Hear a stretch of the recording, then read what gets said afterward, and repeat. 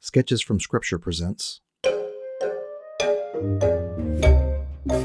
Light in the Darkness, a teaching series from the stories of Genesis.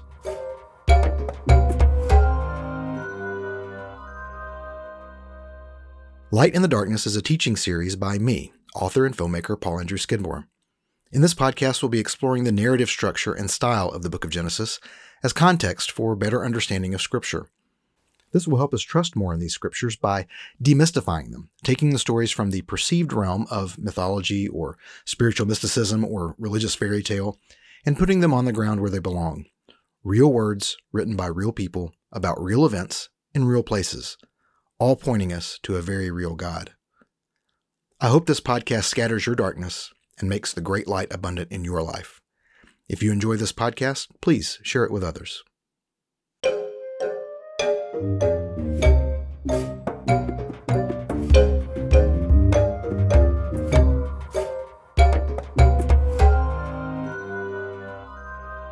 I just want to welcome those of you watching live and those of you who will be watching this later. Tonight we'll be looking at chapters 3 through 5 of Genesis, really concentrating on chapters 3 and 4 and looking at the story for all of God's people. If you're a person of faith, I hope this will open your eyes to the depth of the scriptures that you already trust. And if you're a skeptic, seeing what this whole Bible thing is about, I pray that this will open your curiosity to this story that's captured the whole world and turned it upside down time after time. And if you're just listening because you're anxious or lonely, I pray that the story of Genesis will show you the one who created all things, wants to love you and be loved by you, and I hope that brings you peace. A couple things that I'd like for you to know about: 5coffeesinabook.com. Go to that website. I'll leave a link once this is over. Check that out. That might be something that you can do with the people that you are self-isolating with, or it might be something that you can do over the phone or FaceTime or Skype or something with some other people. Also, on my blog, skidmore.substack.com. It's just a blog I've been putting together of some little short stories that are kind of inspired by some writing exercises that I'm doing. They're not super polished. Most of them are pretty short. Some of them are a little longer, but I just thought you might enjoy them. They're there for free to read. You can get a free subscription and get them into your email box. So if you like the way that we're going through Genesis, you might like some of the storytelling that is in those stories as well. And also, I've written books that are published, skidmorep.com/books, and you can get ebook and paperback through Amazon or Apple Books. And I've got 3 short stories and a novel. So we're in Genesis chapters 3, 4, and 5.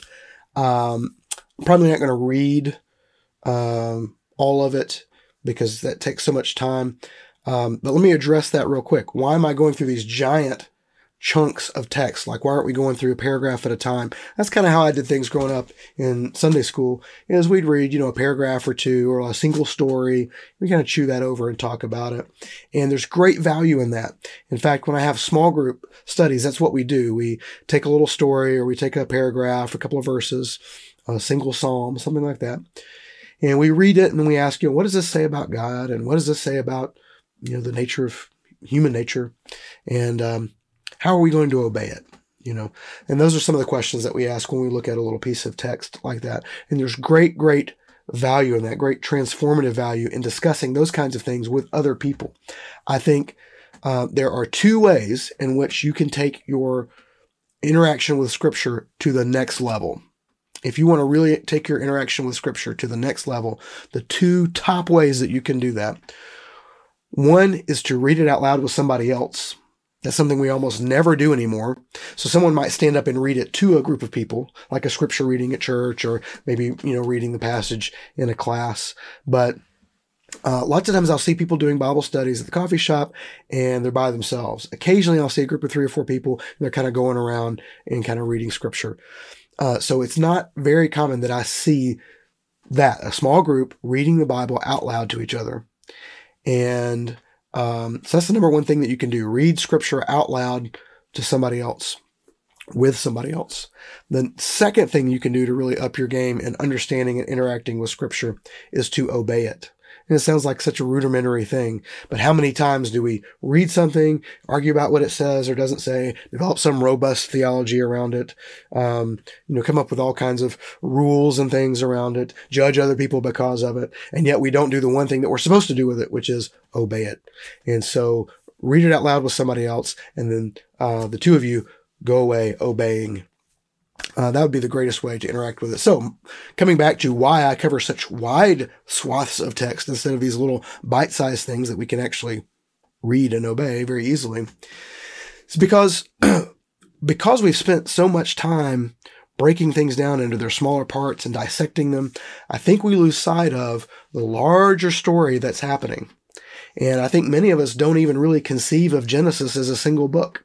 We conceive of it as all the stories of Genesis just kind of like slotted in next to each other and kind of put under the Genesis umbrella, rather than, no, this is the story of Genesis. And all of these stories here, they're little episodes in a single story that's being told, which is really just act one of the Torah, which is really just act one of all of Scripture. So what is the story here? We need to be able to sort of step back. When I learned to appreciate this, is thanks to my mother, actually, who's downstairs listening right now. And it was one Christmas, all of us received a Christmas gift that looked suspiciously similar. So we all knew we got the same thing, whatever it was. And it appeared to be a book. And before I opened it, she said, "We're going to do this together this year." And I was like, I am not making any commitments to anything until I open this and see what it is, because I don't know what I'm agreeing to. Is this clown college? Is this, a weight loss program? Like, I don't know what this is. So, but she kind of gave me the mom look, right? And I was in, I was an adult. I was in college at the time, or out of college, I guess. But, she's still my mom. So I said, okay, yes, ma'am. And so I agreed, opened it, and it was read the Bible in 90 days. Well, then I was like, okay, I want to do that. This is a very noble thing to try and do, but 90 days, I'd read the whole Bible from cover to cover, but it didn't take 90 days. It took a long time. And so I thought, okay, all right, well, let's just do it. And so she and I both dove in right at the beginning of January, and it went all the way January, February, March. And by the end of March, even if we'd gotten a little behind, we were able to catch up, and we pretty much finished right at the end of March or beginning of April. And so I don't know, it was exactly 90 days, but it was right in there. And in order to do that, by the way, you've got to read Scripture. I mean, it's 45 minutes to an hour a day. Day one is Genesis 1 through 10. I mean, it's not fooling around. What I learned by doing that is I didn't have time to stop and chew anything, really. I didn't have time to stop and stare out the window. I was trying to, work. I was teaching at the time, and I had lots of other business and things to take care of. And if I was going to do this every day, I had to sit down and read the whole thing and sort of just ingest it in one giant meal. And what I learned by doing that was, by the time I got to Chronicles, which often was just so forgettable to me because I didn't know who these people were or what was going on, I saw how it was pointing back to things I just read a few days ago. Whereas before, when I'd read it, it was pointing back to things I'd read months ago and had forgotten. Now, there's things I just read a couple days ago. And so I was like, I know who this is now, and I see where this is happening, and I understand the story that's being told here. And then by the time I got to the New Testament, I saw how it was pointing back to all these Old Testament prophecies that I just read, a few weeks before. And so by reading it in that very time-compressed fashion, I began to understand and see, oh, wow, here's the big story that's going on here. So that's one reason why I go through these wide swaths of text, is because when you can back out and see what the total story is, it tells you something that you need to understand about God, and helps you interpret the little smaller bites when you do finally dig in and take a verse at a time and kind of decide, okay, how am I going to obey the idea right here in this passage? So you take that for what it's worth. I'm not going to take the time to read every word of Genesis 3, 4, and 5 tonight, just for time's sake. But you should do it. And again, I recommend the translation that I have here, which is Robert Alter's The 5 Books of Moses, or you can get his entire Hebrew Bible. As I said, he's done the entire Old Testament now. So let's just review real quick the first two videos. Part 1 was Genesis 1, creation. Said a lot of maybe controversial things about creation. I'm not trying to rock anybody's beliefs or understanding or scientific understanding or religious understanding. I'm just trying to point out what the Scripture does say and what it doesn't say. and that we don't need to put anything there that it isn't saying, and that we don't need to demand anything of it that it isn't supplying, and that we don't need to hold it to any standard that it is obviously not trying to achieve, right? So we don't need to try and force a scientific lens on it when that's obviously not its main goal. I think it has a lot of great science in it, actually. When you put it in the context of what its initial purpose is, what its initial goal is. Its initial goal is to say, God did it, God did it, God did it every day, 7 times. God did it, God did it, God did it. And when God does something, it's good. He says it, it happens, and it's good. That's the purpose of the creation story in Genesis 1, right? So we see that God creates order from chaos, and he fills it with abundance. This is a theme we see all the way in the Gospel of John. Jesus says life, that he came to give us life and to give us life to the full, right? To give us that abundance. I came to create order from your chaos and give you abundance, is essentially what he's saying, which just harkens back to these Genesis themes. Only 2 things in Genesis 1 not declared good. That's the heavens, so that they can kind of stop people from worshiping the created and have them worship the creator instead. But the other thing not declared good is mankind. And remember, good is not necessarily a moral term, like good versus evil. It just means fulfilling its purpose, complete and fulfilling its purpose. And mankind is not complete in fulfilling its purpose yet, because it remains to be seen, right? And so that's now the rest of the story of the Bible is what's going to happen with man and his relationship with himself, his relationship with the other humans, and most importantly, the relationship with the God that made him. So that gets us to Genesis 3. And I will read just a section of this real quick and make some comments. So starting just verse 1. Now the serpent was the most cunning of all the beasts of the field that the Lord God had made. And he said to the woman, so remember there was the human, and then the human had his side removed, and now we have the human and the woman. We assume that the human is a man. Adam is the Hebrew word Adam, which can mean human or it can mean man. It could also be the name Adam. So we have the man and the woman, the human and the woman. So God says to the serpent says to the woman, though God said, you shall not eat from any tree of the garden. And the woman said to the serpent, from the fruit of the garden's trees we may eat, but from the fruit of the tree in the midst of the garden, God has said, you shall not eat from it, and you shall not touch it, lest you die. And the serpent said to the woman, you shall not be doomed to die, for God knows that on the day you eat of it, your eyes will be opened, and you will be as gods yourselves, knowing good and evil. And the woman saw that the tree was good for eating, and that it was lust to the eyes, and the tree was lovely to look at. And she took of its fruit and ate, and she also gave it to her man, and he ate. And the eyes of the two were opened, and they knew they were naked, and they sewed fig leaves and made themselves loincloths. So, a couple of interesting things here. If I recall correctly from chapter 2, God says, you shall not eat of this tree, for remember he said, eating you eat of it, dying you'll die, right? If you eat of it, you're doomed to die. And then he didn't say anything about touching it. Somehow Eve here, we know that she will be called Eve later, the woman has added this thing about not touching it. Now, maybe something has transpired between chapters 2 and chapter 3 where God has said something of that. But actually, when God gives the command not to eat of the tree, he gives it to the human. The woman is not present, or at least the woman has not yet been removed from the man. So the woman, as she is now, is she present when God gives that command? It doesn't appear that she is. God gives it to the human, the man, to Adam. So somewhere, something has been added to this command. Perhaps God added it, but we don't have any record of God adding it. We see Eve sort of maybe possibly adding things on her own, or maybe she's adding something in that Adam has told her, since obviously he's the one that would have to relate this information to her, unless she's heard it from God herself. A lot of unknowns here, but we just see there's been a little bit of an evolution in the command.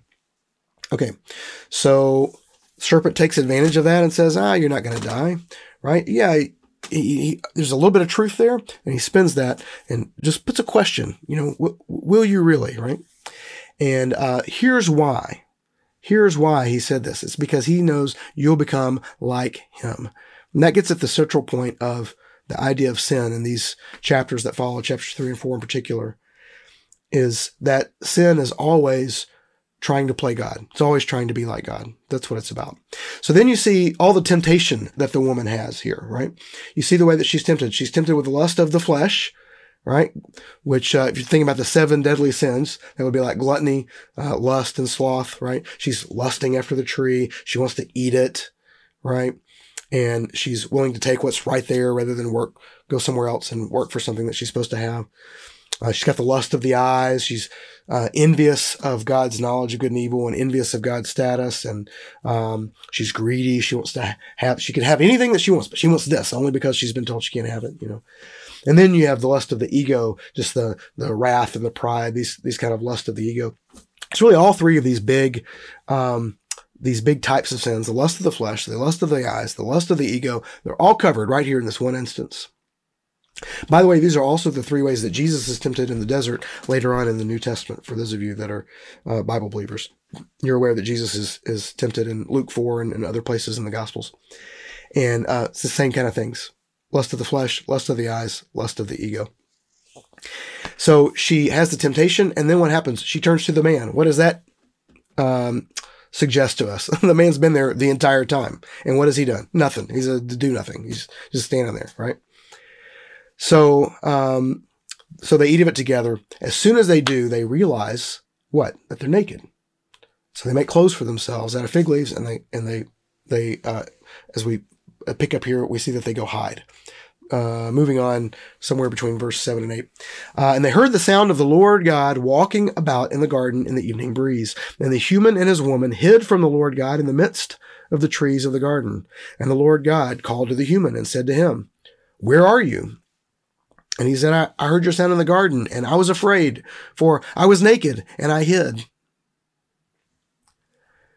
And he said, this is God said, "Who told you that you were naked?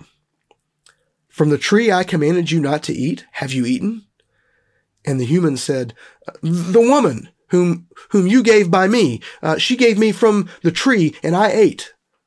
And you can see in the way Alter's translated it here, it's mimicking the Hebrew. It's almost a stuttering. You see Adam kind of tripping over himself to figure out who to blame, for which he initially blames the woman, but then he remembers, wait a minute, you gave me this one. This is your fault, God. He blames God. And then she gave it to me from the tree, and then I ate it. And the Lord God said to the woman, "What is this you have done?" And the woman said, "Well, the serpent beguiled me, and I ate it. The devil made me do it. Satan tricked me. The serpent beguiled me. And I ate it." And the Lord God said to the serpent, okay, because you have done this, and then he casts these curses, which I won't take the time to read. You can go and read them on your own. But he curses the serpent to wallow on his belly the rest of his life. He gives a curse to the woman, saying that he'll curse the process of childbirth. And he gives a curse to the man, saying that his work will have weeds and toil in it. He'll work by the sweat of his brow. And so what is it that gets cursed? The serpent? Now the serpent gets cursed, okay? But what about the man and the woman? Are they cursed?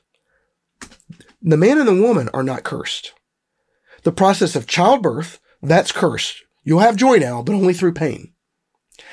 And the man, he's not cursed. It's his work that is cursed, which remember, the man was put in charge of the garden, was put in charge of all the animals by God upon his creation before a woman even shows up. So work is not bad. Work is not a curse. Work is not an evil thing. But the work becomes cursed in this instance, so that now it's done by the sweat of the brow. And now that there be weeds amongst all of the harvest. So woman's not cursed. The process of childbirth is cursed. And the man is not cursed, but the ground is cursed. His work is cursed. Very important difference to consider. We human beings, we're not cursed, but there are things about life that are cursed now because of sin. Okay. So now we go on into chapter 4. And this is the story of Cain and Abel, the children of the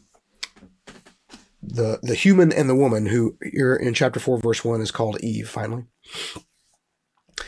And the human knew Eve, this is chapter 4, verse 1, and the human knew Eve, his woman, and she conceived and bore Cain. And she said, I have got me a man with the Lord. I assume that means I've had a male child, but I don't know. Maybe she was talking about Adam. Which, by the way, one of the things that we looked at was as soon as woman appears, first thing the man does is sing a love song to her.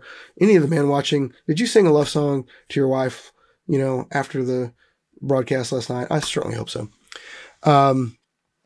So we got Cain, we got Abel now is born. He's the second born, Abel is. And so going on to right around verse 3, and it happened in the course of time that Cain brought from the fruit of the soil an offering to the Lord, and Abel too had brought from the choice firstlings of his flock. And the Lord regarded Abel and his offering, but he did not regard Cain. Okay, so why did the Lord not regard Cain's offering, but did regard Abel's offering? Some possible answers here. One is God, and he can regard what he wants to and disregard what he wants to. It's God's prerogative. That's part of it. Okay. But if we're to look at the rest of Scripture, side note, to develop a really strong, robust theology, it must work all throughout Scripture. Okay? So God does some things for a while and he does other things for a while. God may, want to do something and then change his mind. Sometimes it says in the Scriptures. But God's nature does not change. Who God is does not change. So what God likes and appreciates, what God wants, that's not going to change. So we do see later on, when you get into the Torah and there's organized worship happening, that there are first fruits of the harvest that are brought as wave offerings and waved before the Lord, right? So it's not that God doesn't want things from the soil as an offering. It's not that he prefers the flock offerings over the soil offerings. Although that will be a theme that we'll see all throughout Genesis is the agriculturalist versus the cattle farmer, the livestock guy, the farmer versus the shepherd. We'll see that constantly throughout Genesis. And that is kind of getting set up here. But what we don't see is throughout the rest of Scripture is that God has a problem with an offering from the soil. In fact, he requires it in Leviticus under certain circumstances. So look very carefully at the language that is used here. Cain brought from the fruit of the soil, an offering to the Lord, indefinite pronoun. And Abel too had brought from the choice firstlings of his flock. So Cain went out and found some stuff and made an offering. Abel, the choice firstlings, right? So that's what God wants, is the best and the first. When we tithe, when we give, God wants the best and the first. He wants the first 10%, not the leftover 10%, right? When he wants the gifts to come from the first, not from the leftovers. And because it's about trust. God doesn't need your money, right? The church can use your money, but God doesn't need your money. What he wants is your trust. And so when you take the best and the first and you give it to God, you're saying, I trust you, Lord, that I can deal with the rest of this. And so I'm going to give you this to do with as you please. Doesn't appear that Cain did that. Cain just went and got things from the soil. And it doesn't even specifically say it was stuff that he made or tended to. He just kind of walked around and found some stuff possibly. Another thing that's interesting to point out here is that this isn't a story about Abel who brought an offering to the Lord and Cain who did nothing. Cain brought an offering to the Lord. These are about two people trying to worship the Lord. This is not about a saved person and a lost person. This is not about a good person and a bad person. This is about two people trying to worship the Lord. One is seeking what the Lord wants, and the other is seeking his own desires. And we'll see more of that as we go on. So he did not regard Cain and his offering, and Cain was very incensed, angry, and his face fell. And the Lord said to Cain, why are you incensed?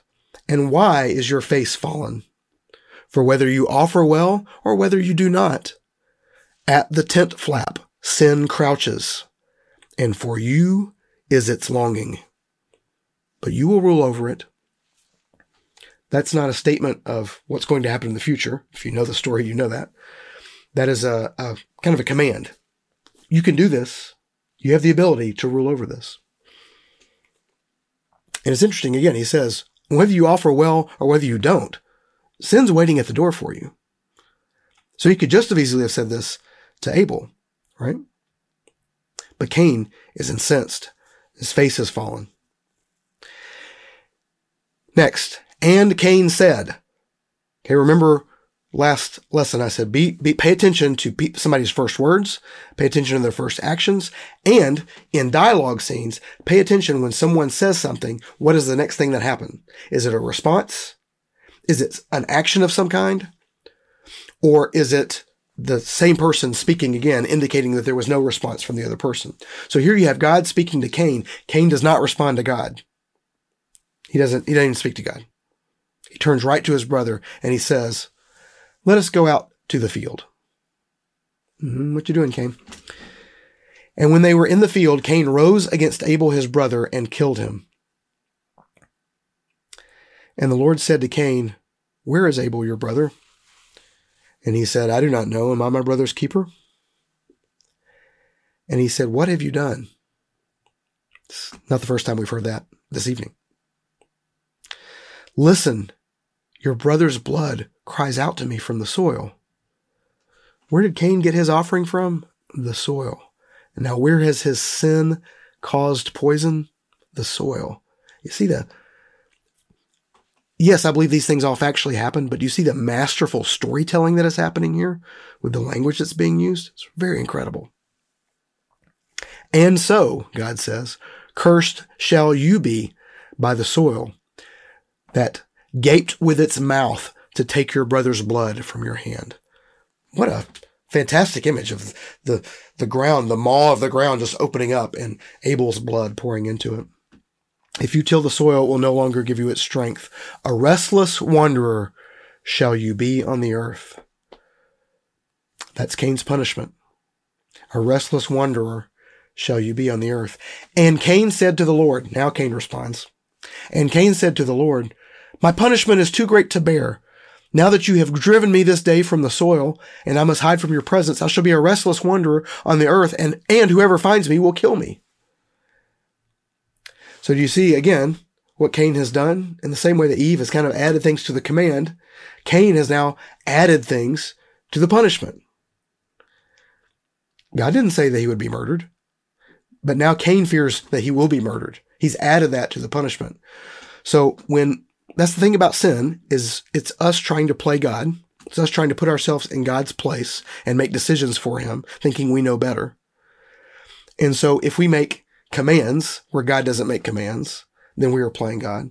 And if we make punishments for ourselves where God doesn't make punishment, we're also playing God.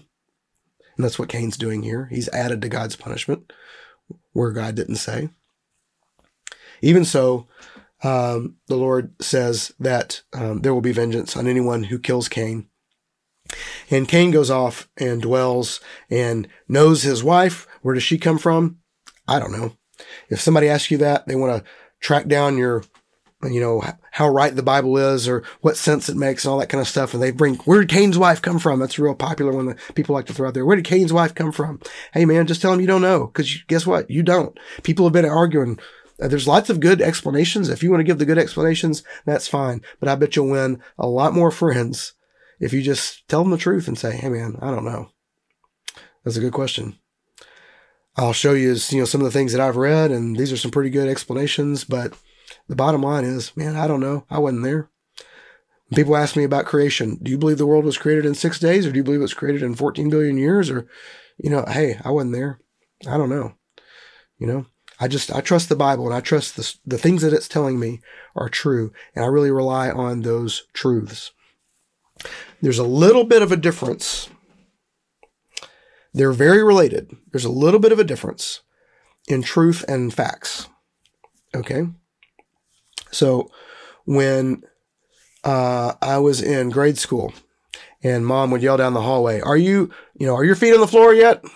Meaning, what she wants to know is, are you up, moving around, doing things? Okay. Well, I love that she phrased the question that way, because that allowed me to slide my legs out of the bed, put my feet on the floor, and say, yes. And I'm not lying, because she asked my feet were on the floor, and the time that I answered, yes, my feet are on the floor. And as soon as I answered, I slipped right back in the bed, and I fell right back asleep. Happened nearly every morning for most of my grade school. All right. Now, I was being factual, but I wasn't being honest, right? I wasn't being truthful. Right? There was a truth there that ascended above the facts, right? So that's kind of the thing that you see happening in Genesis. Hey, is all of this factual? I believe that it is. I believe Adam was a historical person. I believe Eve was a historical person. I believe the events described here are historical events. I've already gone into great detail about how I believe the song of Genesis 1 describes in very specific ways things that we really can see as are true factually in science. But I don't believe that facts is the initial thing that these stories in Genesis are trying to communicate, particularly in these early chapters.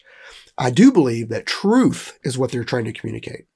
So I do believe they're factual, but more than that, I believe that they are true, right? And so who was Cain's wife? I don't know, but I believe that he had one.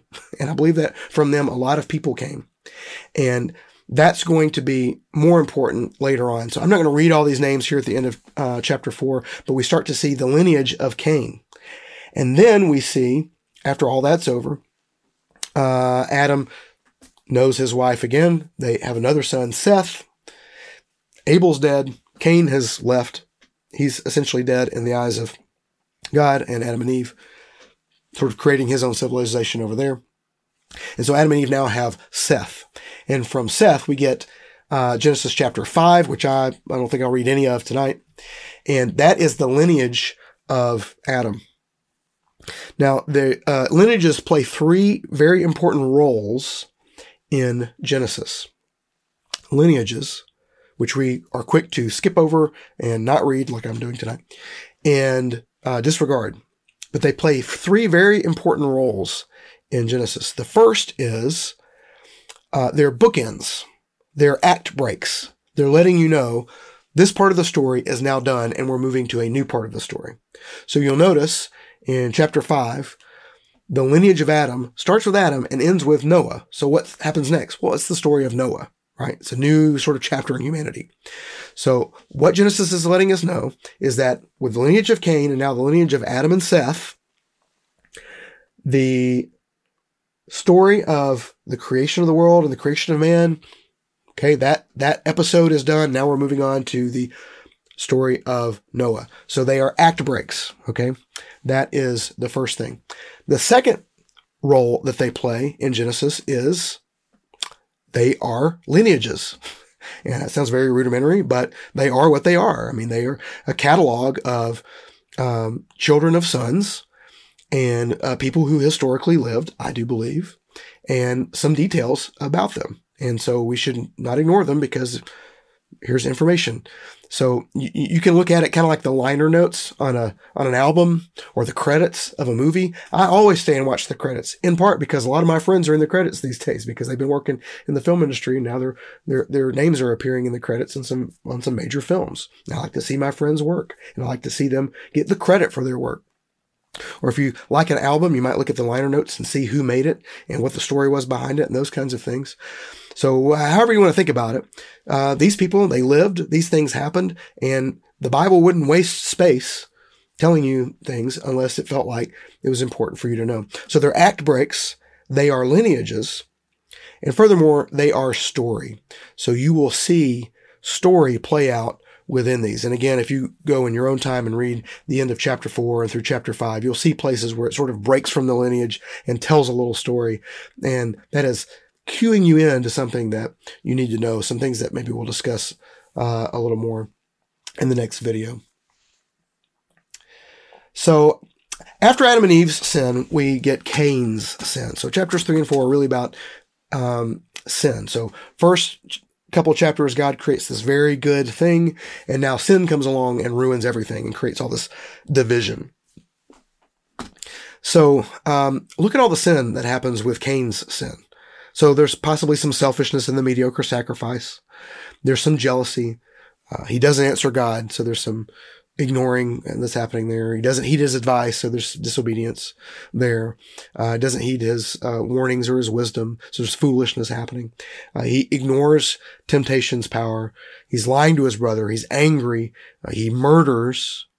And then he lies to God about it and tries to cover it up. And the consequence of all that, God tells him he'll be a restless wanderer on the earth. It reminds me of Leviticus chapter 26, lists some curses and the consequences of disobedience to all the law things that have been sort of stated thus far. And one of the things that it says there in Leviticus 26 is, you will flee though no one pursues you. And so, you ever done something wrong to somebody and you know that you're in the wrong and it really hurt the relationship, damaged the relationship, perhaps irreparably. What happens? You can't eat. Your stomach's upset. You can't sleep. You toss and turn. You get up. You pace. You get in the car. You drive around. Restless. Wandering. Remember how Genesis began? On the seventh day, God rested.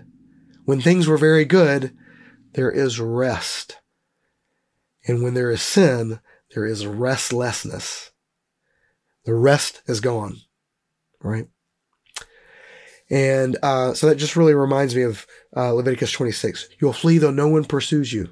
So here's Cain running off, fearing murder, when so far there's only one murderer on the planet, and it's you, Cain. Another phrase that we come across here is naked and unashamed. This was at the end of Genesis 2, which we talked about a little bit in the last video. Naked and unashamed.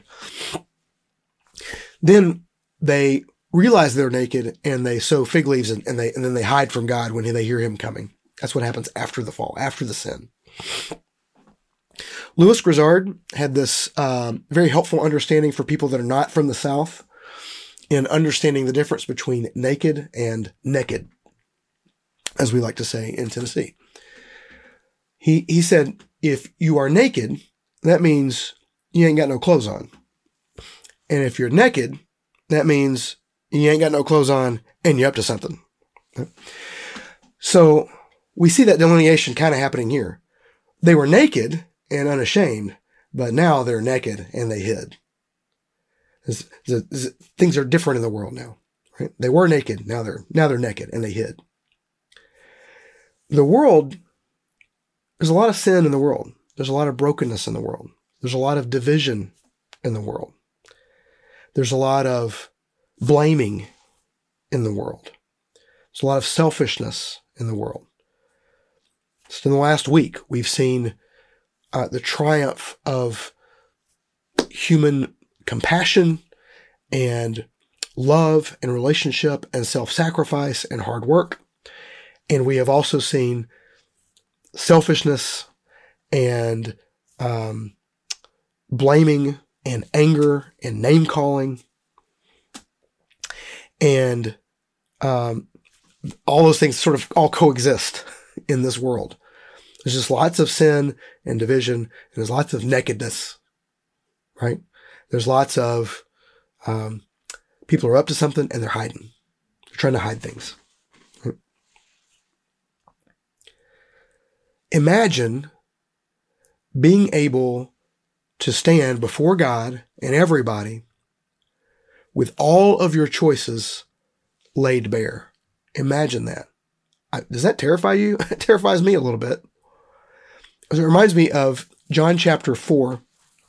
And for those of you who aren't familiar with Scripture, forgive me for bringing other scriptures into this, but it's just such a great story. In the Gospel of John chapter 4, Jesus meets this woman, and to kind of show her that he's someone who might know more things than she might expect, he tells her some very personal things about her life. Some things that are probably, some of which are causing her great shame for one reason or another. And when he volunteers that he knows these things, she's amazed and she asks him some religious questions. Upon realizing that he's the Messiah, that this is the Savior of the world, she runs back into town, the town that has really ostracized her. She runs back into town and she gets everyone's attention, whereas before she was avoiding everybody. And it's interesting what she says to them. She doesn't say, here's a man that says he's the Messiah. Let's go check out his claims. She doesn't say, this man did fantastic miracles, because he does none. She doesn't even say, this man knew things he couldn't possibly know, which he does, but that's not what she says. She says, come meet a man who knew everything I ever did. Now imagine meeting someone who knows everything you ever did. I gotta confess, I'd probably be like Cain and be like, I got a rock around here? Get rid of this guy. Meet someone who knew everything that you ever did, and to have joy about that fact. And that, to me, really sums up who God is, who Jesus is, and what our response to him really can be. Imagine being able to stand before God and everybody with all your choices laid bare, and to know that you're still loved, and that you can still love others, and that you can be unashamed, not because of who you are, but because of who God is. So in Christ we can do this, and we can do it without shame or fear, because he has made us good. When it remains to be seen if mankind is going to be good, Christ can come in and say, I will make you good. In the novel that I did back in December called God Rest You Merry Gentlemen, in the opening pages, there's a quote from Colossians chapter 1. And it's just a snippet, but I'll be reading a larger portion of that here.